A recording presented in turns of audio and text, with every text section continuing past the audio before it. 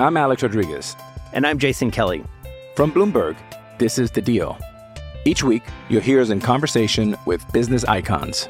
This show will explore deal-making across sports, media, and entertainment. That is a harsh lesson in business. Sports is not as simple as bringing a bunch of big names together. I didn't want to do another stomp you out speech. It opened up so many more doors. The show is called The Deal. Listen to The Deal. Listen to The Deal on Spotify. Hello, it is Ryan, and we could all use an extra bright spot in our day, couldn't we? Just to make up for things like sitting in traffic, doing the dishes, counting your steps, you know, all the mundane stuff. That is why I'm such a big fan of Chumba Casino. Chumba Casino has all your favorite social casino-style games that you can play for free anytime, anywhere with daily bonuses. That should brighten your day a little. Actually, a lot. So sign up now at ChumbaCasino.com. That's ChumbaCasino.com. No purchase necessary. VGW Group. Void where prohibited by law. See terms and conditions. 18+. Okay, round two. Name something that's not boring. A laundry? Ooh, a book club. Computer solitaire, huh? Ah, sorry. We were looking for Chumba Casino. That's right. ChumbaCasino.com has over 100 casino-style games. Join today and play for free for your chance to redeem some serious prizes. ChumbaCasino.com. No purchase necessary. Void where prohibited by law. 18+. Terms and conditions apply. See website for details. It's time for today's Lucky Land horoscope with Victoria Cash. Life's gotten mundane, so shake up the daily routine and be adventurous with a trip to Lucky Land. You know what they say. Your chance to win starts with a spin. So go to LuckyLandSlots.com to play over 100 social casino-style games for free for your chance to redeem some serious prizes. Get lucky today at LuckyLandSlots.com. Available to players in the U.S., excluding Washington and Michigan. No purchase necessary. VGW Group. Void where prohibited by law. 18+. Terms and conditions apply.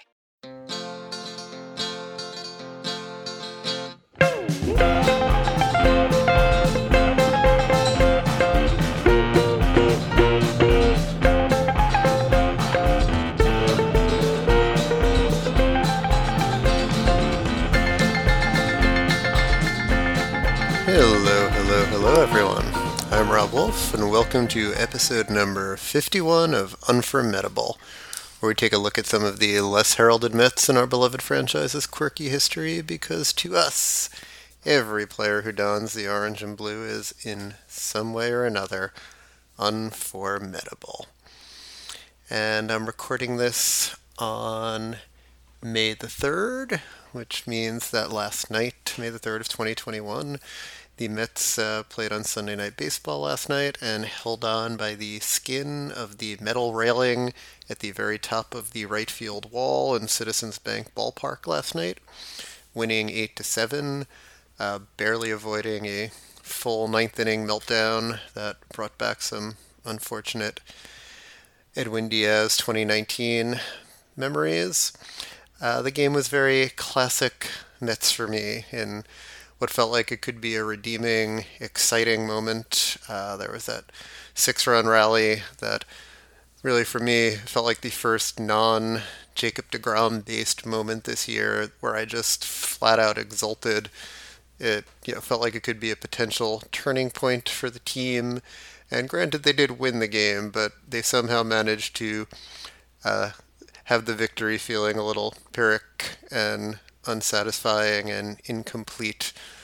It was a very stressful ninth inning to begin with, and of course it was a ninth inning that was not spent, for me, listening to the friendly voices of my Met announcers who would understand the team context and the fan psyche, but rather subjected to the Sunday night baseball team on ESPN of Matt Vasgersian and A-Rod, which was no help either. And of course was a stark contrast for me because the game, the way the Mets barely won, and the opponent, and my very immediate reaction at the end of the game brought to mind one of the more memorable moments and one of the more memorable calls of one of the all-time great announcers in Major League Baseball history, not just Mets history, and one of his most off-the-cuff and thus iconic call. For today's subject was on the Mets scarcely longer than the recent unformidable subject Max Scarce, who pitched to one whole batter in his Mets career. Mario Diaz garnered only 23 plate appearances across 16 games as a New York Met in 1999, and his career with the Mets would probably not be remembered much except for the fact that by catching one line drive and ensuring that the Mets won the damn thing, Mario Diaz provided Met fans everywhere, and especially Bob Murphy, the relief of a barely earned win, and Mario Diaz became suddenly and surprisingly unforgettable. Mario Rafael Diaz Torres was born January 10th, 1962 in Humacao, Puerto Rico. Diaz signed with the Seattle Mariners in 1978, just prior to his 17th birthday. Listed on Baseball Reference as 5'10" and a whopping 145 pounds, Mario Diaz was, as you could imagine, not a power-hitting prospect. Diaz was your classic glove-first, pretty much glove-only, slap-hitting shortstop / utility infield type player. The kind that you don't see as much in the majors anymore as offense and particularly, home runs and three true outcomes override any utility of the slap-hitting player, but that was, more in vogue those days, and players who seemed to have lengthy careers. I mean, even in the minor leagues, aside from an 8-game stretch in the hitting haven of Salt Lake City, the highest OPS Diaz recorded at any stop was 770 in AA, and that was even in a partial 43-game stretch. From ages 22 to 24 in AA and AAA, his OPS was 498, 588, and 670, and those were really pretty full seasons, not even short sample size seasons.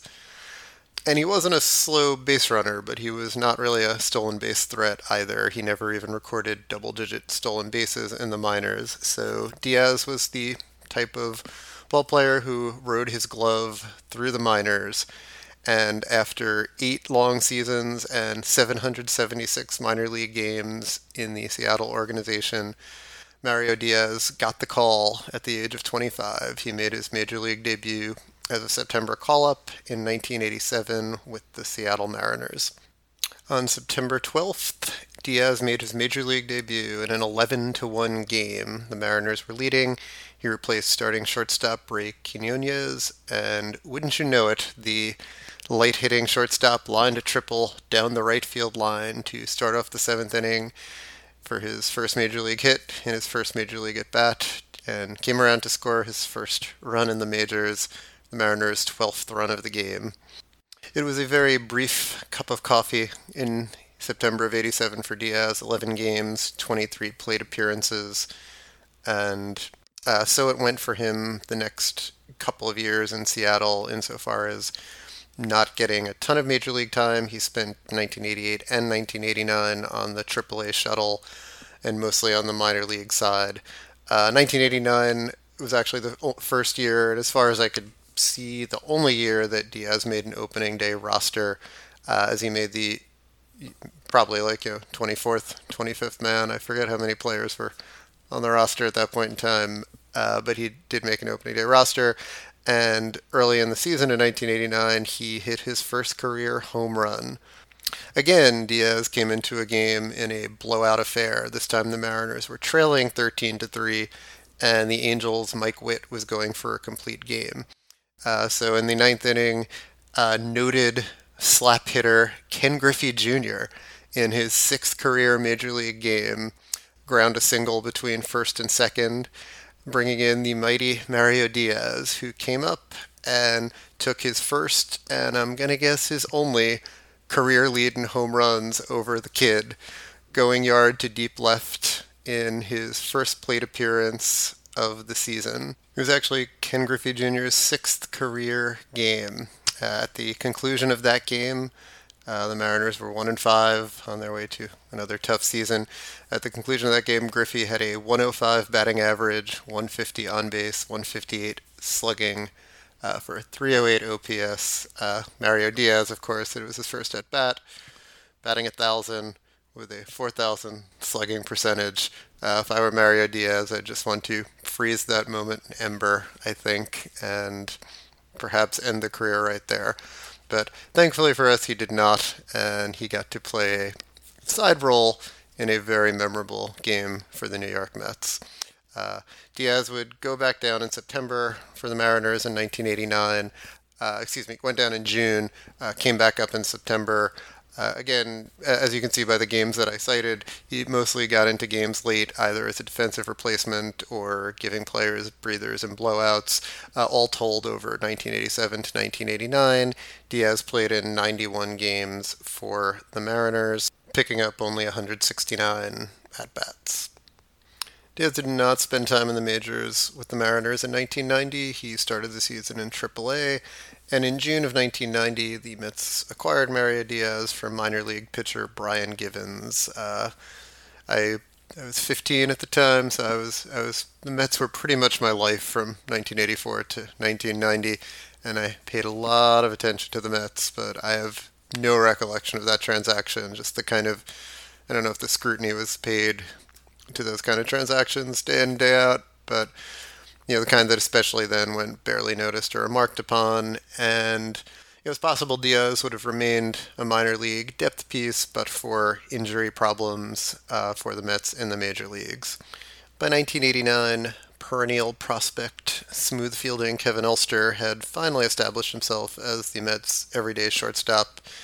And in 1990, he was playing pretty frequently, but he began to struggle with shoulder pain during the season. I don't remember exactly when that became public news. Maybe the Mets were aware of it earlier when they acquired Diaz, but eventually the shoulder problems ended Ulster's season early. In early August, he had to have surgery for a torn labrum. The Mets responded, you won't believe this, by sacrificing defense for offense and moving Howard Johnson to shortstop, as they had been doing, when Ulster was trying to play through the injury. Hojo became kind of the primary shortstop and played the second most games at short for the team that season. But with the injuries and the struggles of Kevin Baez, who was, I think, also supposed to be a backup shortstop, Diaz eventually got a chance coming up to the major league team on July 16th of 1990, and he was with the team until late August before going back to Tidewater and effectively ending his Met tenure. But in the interim, he was involved in one of the more memorable games in Met history, and certainly in Met broadcasting history, at any rate.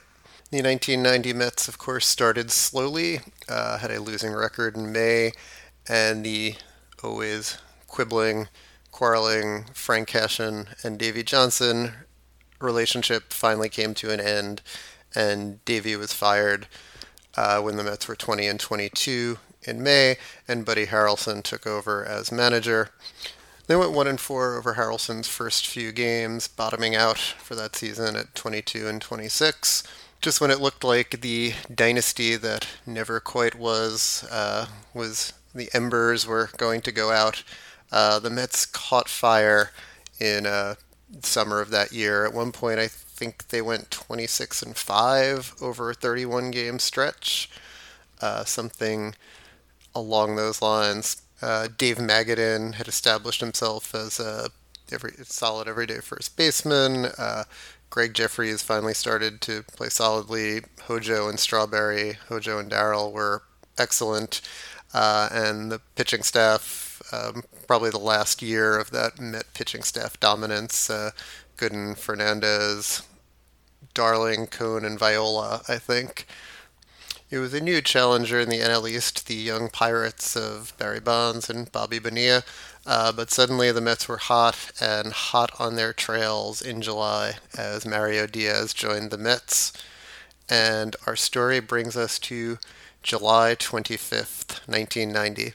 Diaz had seen 4 games of action prior to that with the Mets. He got into a couple of games as late as a defensive replacement and actually started the 2 previous games against the Phillies, the 23rd and the 24th, going 1 for 9 with a single. The Mets would enter that July 25th game 1.5 games behind Pittsburgh. Hojo would get the start at short in that game, and would get the Mets off to a quick start. He batted leadoff that day, and in the top of the third, he tripled, and Dave Magadan followed with a home run to deep center. Magadan was great, but home runs were unusual for him. I believe it was only his fourth of the season to that point. And the Mets would just keep hitting. Kevin McReynolds would hit a triple of his own in the fifth to plate Hojo and Darryl, who had both walked, extending the Met lead to 4-0. And then the top of the sixth, the Mets would blow the game open. Darryl Strawberry hit a 3-run homer, a bomb to deep center, 450 feet, to cap off a 5-run inning, giving the Mets a 9-0 lead. And with the capable Sid Fernandez in control, it would seem the game was well in hand. And it would just seem the quintessential game that Mario Diaz would get into, a little mop-up duty in a blowout game. I'm Alex Rodriguez. And I'm Jason Kelly. From Bloomberg, this is The Deal. Each week, you'll hear us in conversation with business icons. This show will explore deal-making across sports, media, and entertainment. That is a harsh lesson in business. Sports is not as simple as bringing a bunch of big names together. I didn't want to do another stomp you out speech. It opened up so many more doors. The show is called The Deal. Listen to The Deal. Listen to The Deal on Spotify. Hello, it is Ryan, and we could all use an extra bright spot in our day, couldn't we? Just to make up for things like sitting in traffic, doing the dishes, counting your steps, all the mundane stuff. That is why I'm such a big fan of Chumba Casino. Chumba Casino has all your favorite social casino-style games that you can play for free anytime, anywhere with daily bonuses. That should brighten your day a little. Actually, a lot. So sign up now at ChumbaCasino.com. That's ChumbaCasino.com. No purchase necessary. VGW Group. Void where prohibited by law. See terms and conditions. 18+. And that would indeed eventually be the case. The Mets held that 9-0 lead into the seventh. Magadan and Strawberry came out of the game in the seventh. Sid blew it. Seemed to just blow the shutout at the time, thanks to a couple of singles from Lenny Dykstra and Tommy Herr, and go figure, or throwing error by Mackey Sasser on a stolen base attempt. That's something that is not at all surprising to read. If you remember the Mackey Sasser era, that's a unforgettable opportunity right there. Now that I think about it, there are a lot of names in this box score that are good unforgettable opportunities. I might have to omit some to save for later. So the lead cut to 9-2. Sid was scheduled to lead off the top of the eighth, and Mario Diaz pinch hit for him and actually doubled deep to left. One hopped off the wall, I read. He was stranded there, but Diaz would remain in the game. Hojo would come out.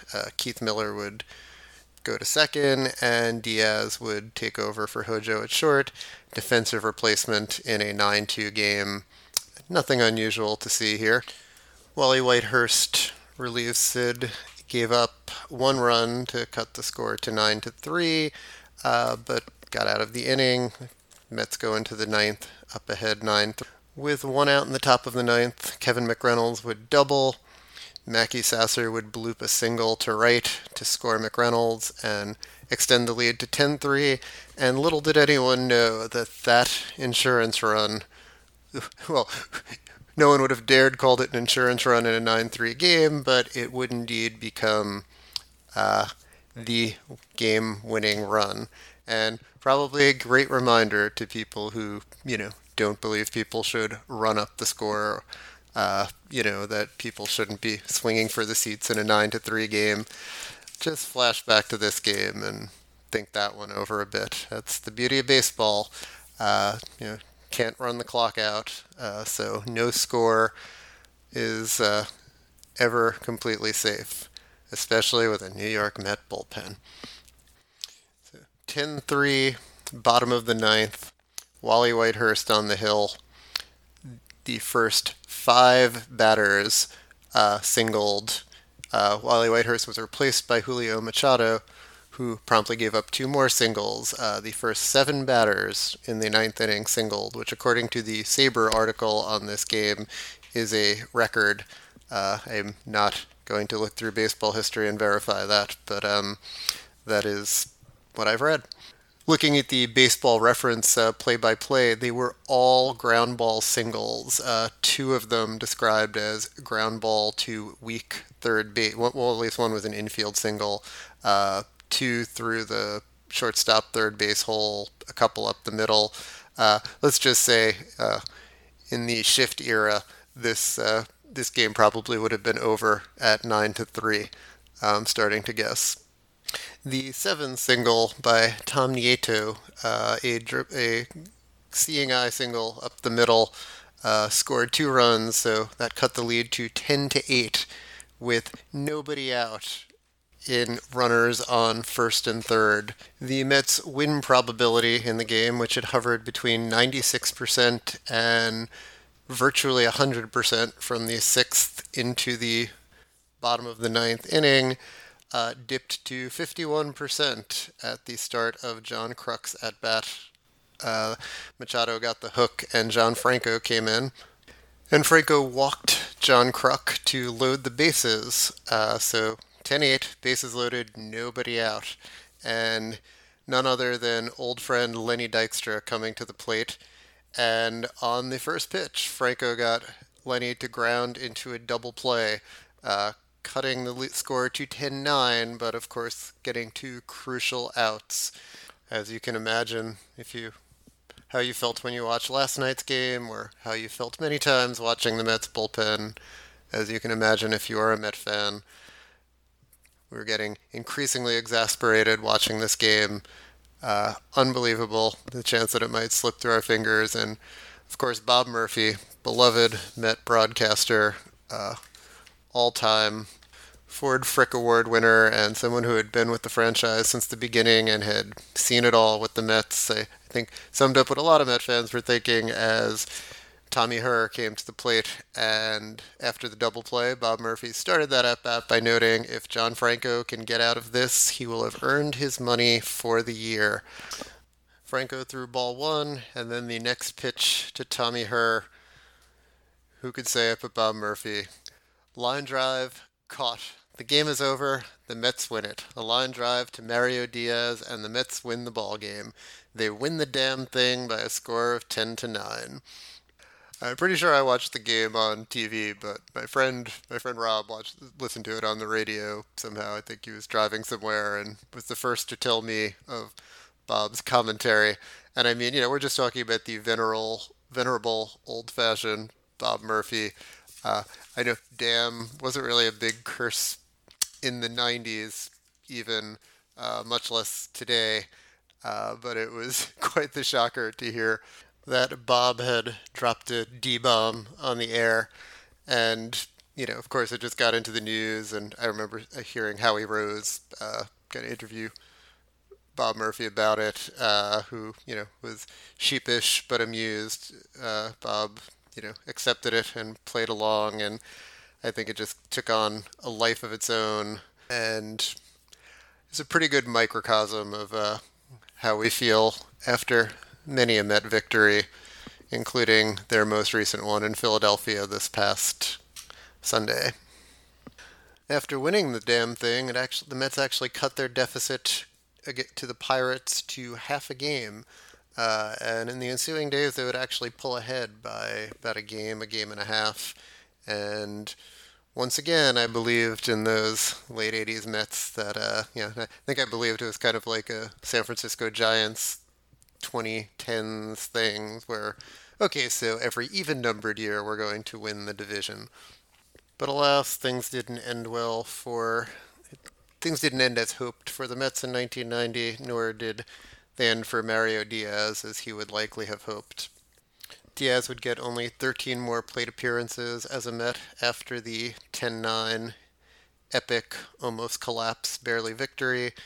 He would get a sacrifice fly to record his only RBI as a Met the next day against the Cardinals in a 6-1 victory, but he would record only one more hit in his final 13 plate appearances, finishing his Met career 3 for 22. He'd get sent back down to Tidewater in August, and he would not make it back up to the big league club in 1990. The Mets would finish 91-71, but 4 games shy of Pittsburgh for the division title in the last of the very famous 84 through 90, the last of the 7 seasons when they finished first or second, but won only one World Series championship. Diaz would be a free agent after the 1990 season.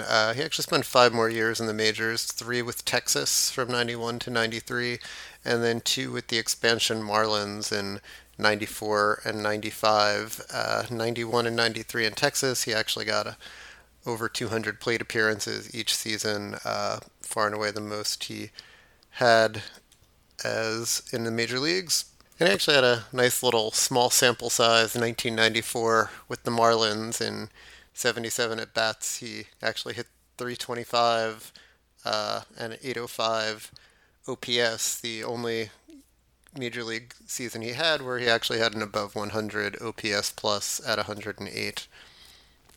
Diaz had, as far as I could see, the one walk-off hit of his career as a Marlin as well.